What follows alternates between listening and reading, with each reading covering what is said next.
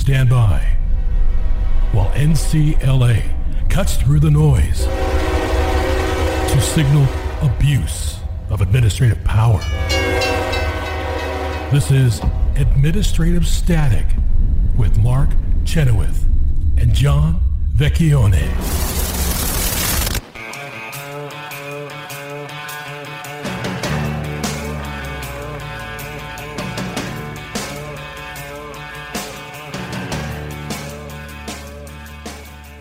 Welcome back to Administrative Static with Mark Chenoweth and John Vecchione, and we are honored to have with us one of our colleagues here at the New Civil Liberties Alliance, Senior Litigation Counsel, Peggy Little. Peggy, welcome back to Administrative Static, and happy birthday.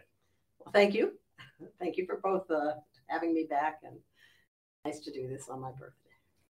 Well, the reason that we wanted to have you on the program today and talk with you is that you had a very interesting oral argument down in New Orleans at the beginning of the week in the U.S. Court of Appeals for the Fifth Circuit. And there are, this is one case, but there's two separate parties suing the Securities and Exchange Commission. NCLA is representing the National Center for Public Policy Research, and the Boyd and Gray law firm is representing the Alliance for Fair Board Recruitment. We've talked about this case on the show before. Essentially, the NASDAQ has adopted a board diversity rule that would require companies to disclose information about their board's self-identified gender, race, and sexual preference. And then it creates a minimum quota of individuals of a certain race, gender, and sexual preference, or else the company has to publicly explain why the board does not meet such quotas, which seems like multiple constitutional problems there. But how did the argument go? What questions did you find the judges asking most assiduously, perhaps? Well, the argument was frustrating. It's always frustrating when a panel shows up with their minds made up. And two of the judges did very little questioning, but we got thrown a bunch of hardballs that weren't actually hard to respond to. It's just that our responses were cut short by the court, and they never reached statutory interpretation arguments that we were trying to get them to consider. It really was one of these roundabout arguments where the panel was looking at the situation from one point of view, and we, the petitioners, were looking at it from another. I would also say it was essentially like we were arguing about two different rules. The court seemed to like to look at it. This is just pure disclosure, just information, nothing else going on here. Utterly failing to acknowledge that those disclosures, if they do not meet the specified quota, the companies can be delisted. Now, so for our audience that doesn't understand delisting, what does it mean for a company to be delisted if it can't appear on the NASDAQ exchange anymore? Does that mean it can just walk across the street and get listed on the New York Stock Exchange, or is it much more involved and complicated than that? It is very much more involved and complicated. Just getting on one of the major exchanges is a huge accomplishment. It takes the investment of many, many years and a lot of money to get listed in the first place. And then when you are threatened with delisting, that is a major change. And it's also a violation of your liberty. All companies should, if they otherwise qualify, be able to list on the exchange of their choice. And yet this rule takes that away from them if they do not have what the SEC and NASDAQ, one of the exchanges, thinks is the right proportion of women or people who identify as women, or underrepresented minorities, or LGBTQ+.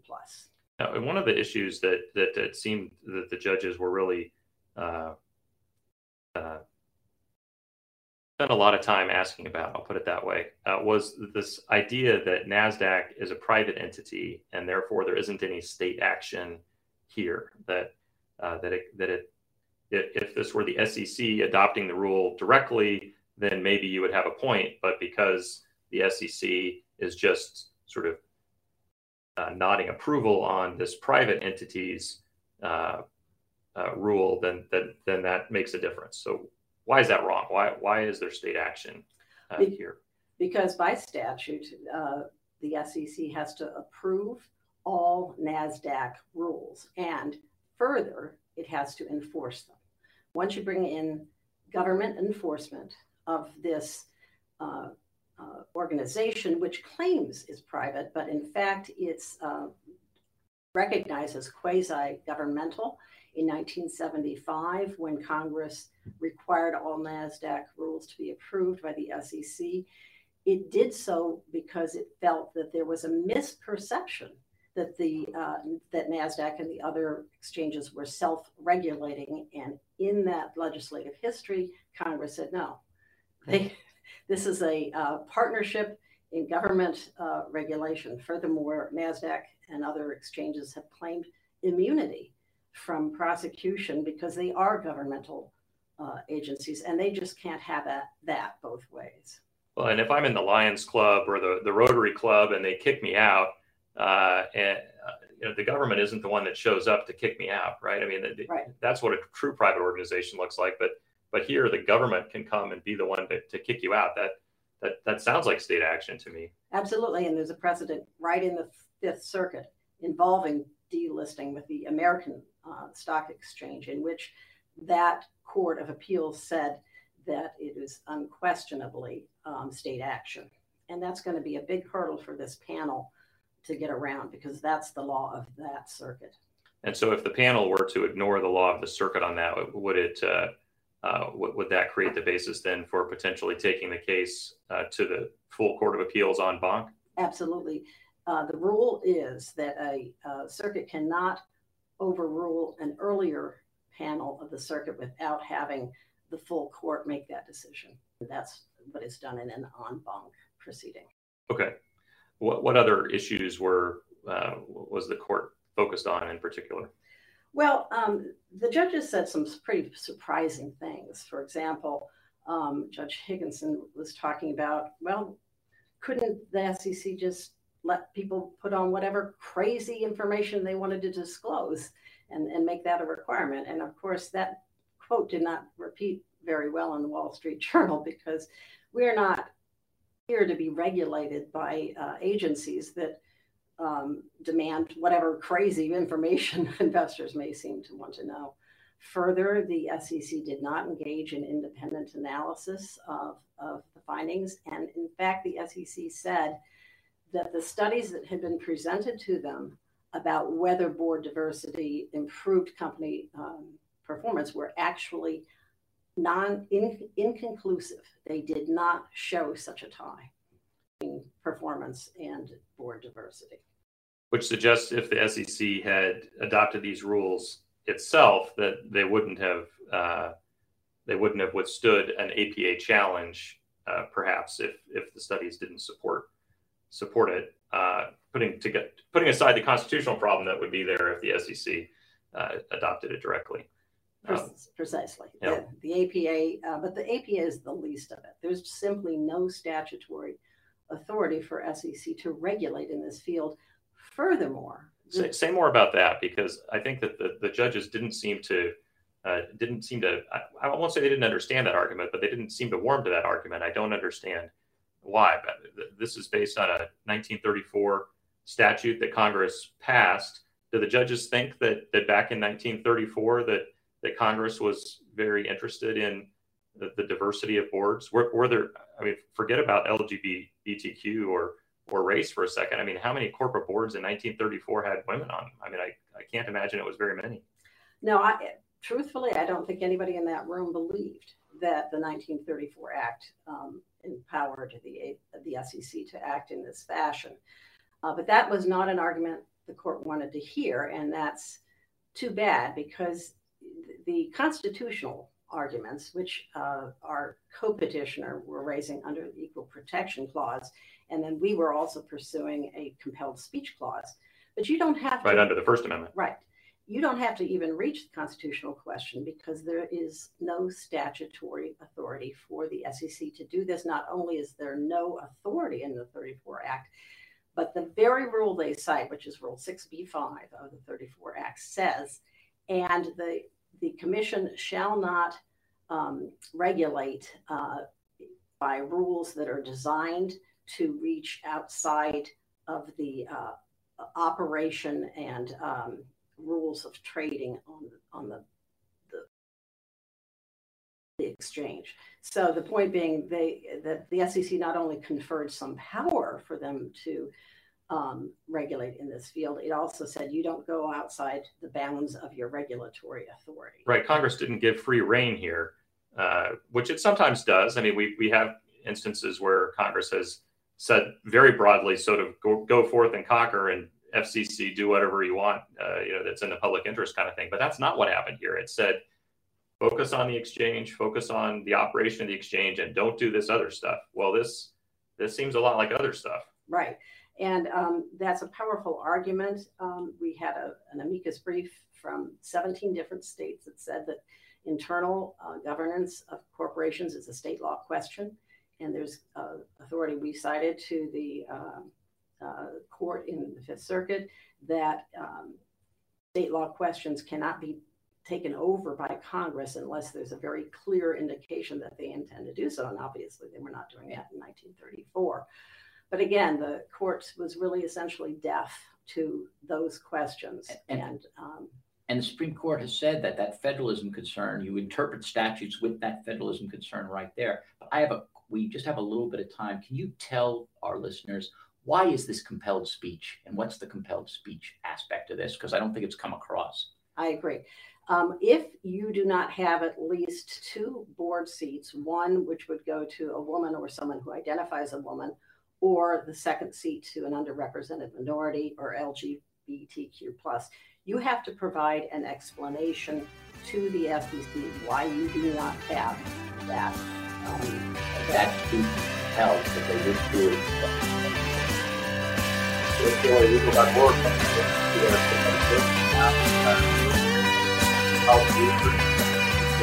Thank you.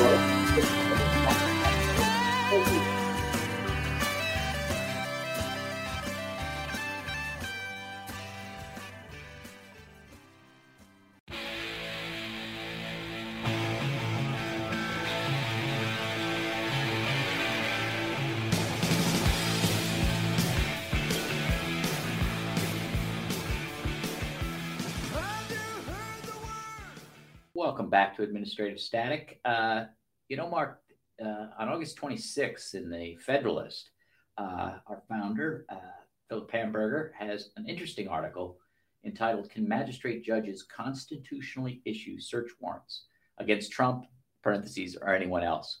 So he's used the search warrant that was issued against Mar-a-Lago as the hook for this constitutional argument. I had not seen a constitutional argument in it. I don't think we've really discussed warrants or anything like that. But here is the premise of the article. It's that magistrate judges are appointed by the chief judge or by the judges of district court, a federal district court. So these magistrates have a term. It's 8 years, and sometimes it's 15. So I'm never sure of that, but I think the bankruptcy judges are 15. 15 for bankruptcy, or 14, one of those. Yeah, and the magistrates are 8 years. And they are not Article 3 judges. We call them magistrate judges. You address them as judge. But only since 1990 or so. Correct. And they are allowed to do certain things under statute. One of their main uses that I see in the civil law is the judges have them do all the discovery. So discovery disputes are constantly taken. So the stuff the judge doesn't want to do. Right. And also things that are very time consuming. Discovery disputes take forever.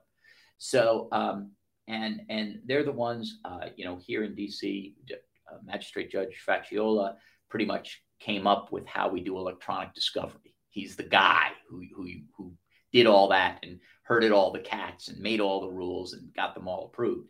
So they have a wide use, but they are not Article 3. They can be fired. They do not have a fixed amount of money that they're paid that can be changed by Congress. So the premise of this article is that the allowing them to sign search warrants violates the Constitution because that is a judicial function. And a judicial function cannot be delegated. The judiciary, particularly in the criminal area, can't delegate it. Now, there has been litigation over what type of criminal matters magistrates can handle. And so if you have a misdemeanor, the current Supreme Court precedent is that if it's under a year, 364 days, you can be put away. Magistrates, by consent, can try those type of cases. Here, Professor Hamburger says that that's unconstitutional. And he says why? The judicial power under the Constitution shall be vested in the courts. And that means the federal courts, the Article 3 courts. It doesn't mean that they can then have, Joe down the corridor go do their job for them.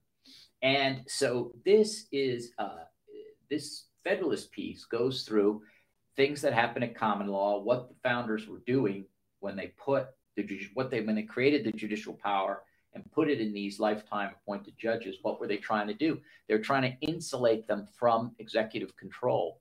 And part of his argument here is that they're not insulated from executive control or congressional control because their salaries can be changed and they can be fired. Now, I think they can be fired by the judges, but still. Right. Well, and more to the point, it might be that they can be fired by the judges, but who's going to potentially hire them to be a full-time district judge? Sometimes these magistrates are elevated. And so who are they trying to curry favor with as they hear these cases? Are the criminal defendants going to appoint them to be future district court judges? Of course not. The executive branch is going to appoint them to be future district judges. So they have every incentive to favor the executive branch in these sorts of cases. It's really it's the opposite of an independent structural situation. So I have come up with a question that I have not asked Professor Hamburger, but I'm going to ask you. What if Congress gives, under a statute, joint jurisdiction over state and federal courts, and the state courts are elected judges, and they have term? They are allowed to sign warrants under state law, and they have concurrent jurisdiction. I think that's a difficult problem. So the question is, is it a problem for federal law to give joint control over those particular enforcement items? Does it impinge on the judicial power? Mm-hmm. I don't know. I was thinking about this because I know it's in civil law. I can't think of a crime though where there's joint authority. Typically, it's an either-or situation, right, not a joint situation. And it's why you have the dual sovereigns. You can be prosecuted twice, right? So I don't know that exists in the criminal area, but sure does in the civil area. So, well, I can think of examples where a state prosecutor can prosecute someone for a violation of federal law. Can he? I think so. If it's part of the same case, can they not? I don't think they can. You think they have to join forces? No, yeah, I do. I think it's just the same way that when the FBI comes in, they can override through the supremacy clause. The FBI takes precedence over the local cops. I mean, anyone who's seen Die Hard knows that. Well, I was thinking of the situation. Didn't Arizona sue? Well, I think that they were told that they couldn't. Yeah. But they were trying to sue to enforce some federal immigration statutes. Correct. But I guess I thought for some reason that was specific to that context. But you think more generally, they can't. So in any event, but still, the well, let me say this. I think that if you're talking about a state judge, that one response would be, well, that's a matter of state constitutional law. That state has chosen to have judges that way, and the people in that state are governed that way. The problem with the federal magistrates being treated as federal judges when they're not is that that's not consistent with the federal Constitution. That's probably the best I can answer you. So Professor Hamburger says that you can challenge these warrants as unconstitutional. Now, these warrants are issued in thousands every day. I would think there's just so many federal laws. There's U.S. attorneys in every jurisdiction. 93, I think. 93, something like right. That, different jurisdictions around the U.S. And these are just search warrants. A lot of them don't even lead to prosecution. So they have someone, it's my understanding, they have like a magistrate on call. So somebody gets the late night shift when they need to search and do something at 3 a.m., you know? Yeah. I don't know if it's thousands a day, but certainly hundreds, I would think. Yes, easily. So I do think that someone could take this up at any moment and challenge search warrant in front of a magistrate judge. Yeah, I mean, right? You don't have the authority, and I believe that argument would get short shrift. Well, I mean, maybe our listeners don't understand that typically when the government seeks a search warrant, that is an ex parte proceeding. In other words, the person who they're going to search isn't there to contest it. You have to contest that later, not before it's issued. That is true, but I will say in the white collar area, they sometimes get a warrant and then the lawyer is there. It's by agreement. Okay. So the warrant comes in, the lawyer's there to monitor the, well, in this case, right, the lawyer was there to monitor. Well, Mar-a-Lago. Sort of. Yeah. They weren't allowed inside, Right. which is a little fishy. So, but normally in white collar, this is what you do. And the lawyer can be there and it's by agreement. So you could challenge it because you know about it. So and the white collar crowd would be the most likely to have the funds to challenge this sort of thing. Sure. But obviously in the first instance, the magistrate's not going to buy that. And I think there is a structural problem with challenging the constitutionality of this. And that is the judges and the judiciary have relied upon magistrate judges for so long under such that I think they're going to give this a pass. And I even think the Supreme Court has a case where they say that the modern magistrate judge is indispensable. Indispensable. That's a bad word when you're trying to get rid of something to the functioning of justice or something like this. And I'm like, that is bad. Well, that's horrible precedent. Judges, law clerks are also indispensable to getting the work of the federal judiciary done. But that doesn't mean a law clerk can sign a search warrant, John. That's true. I agree with that. So we will see what happens. We'll see if this does get challenged. I think that interesting argument, and it's one that is certainly, I do think that the first domino to fall, though, has to be these criminal sentences that the magistrates hand out. The criminal sentencing that is allowed right now for the 364 days is even more intrusive and more gathering up the judicial power to really affect people's liberty even more than the search warrants do. Well, and part of the problem there, it's not just that it's in front of a magistrate judge, but currently folks are denied the right to a jury trial in that situation, Correct. Which I think is a huge problem. And NCLA is working on that problem. Yeah, that they say, I mean, that is clear constitutional text. There shall be a jury in all matters. All. They use the word all. All. Right? I mean, it's not. You think indispensable is a good word? I think all is a good word. All is a good word. And so I do think that domino will have to fall before the search warrants fall, because that one has been challenged. And the court in the 60s, when you'd think they'd be expanding everybody's rights, said, nah, it's okay.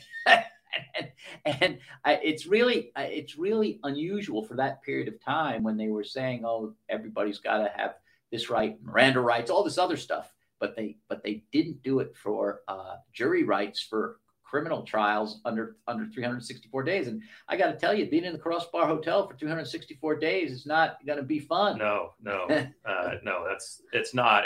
And the only thing I can think, John, is that perhaps back at that point, there weren't that many petty offenses. So this wasn't going to happen very often. Federal offenses. Federal petty offenses. But now they've been adding about, 10,000 of them a year to the regulatory books. So now there's a vast array of different things that someone could be sent to the pokey for, right, for a year minus a day. And in administrative law, all those administrative rules suddenly become criminal at a certain level of mens rea, mental intent. And so those become criminal. And some of them have less than year penalties or $5,000 or whatever it is. Yeah. So this is ripe for attacking. And I think under an originalist textualist grounding, it just can't be done. You shouldn't. And this is deliberate. The reason that the jury is a bulwark is because it interferes to just willy-nilly throw people in jail. And we shouldn't be making that process. I agree. And so I think that's great.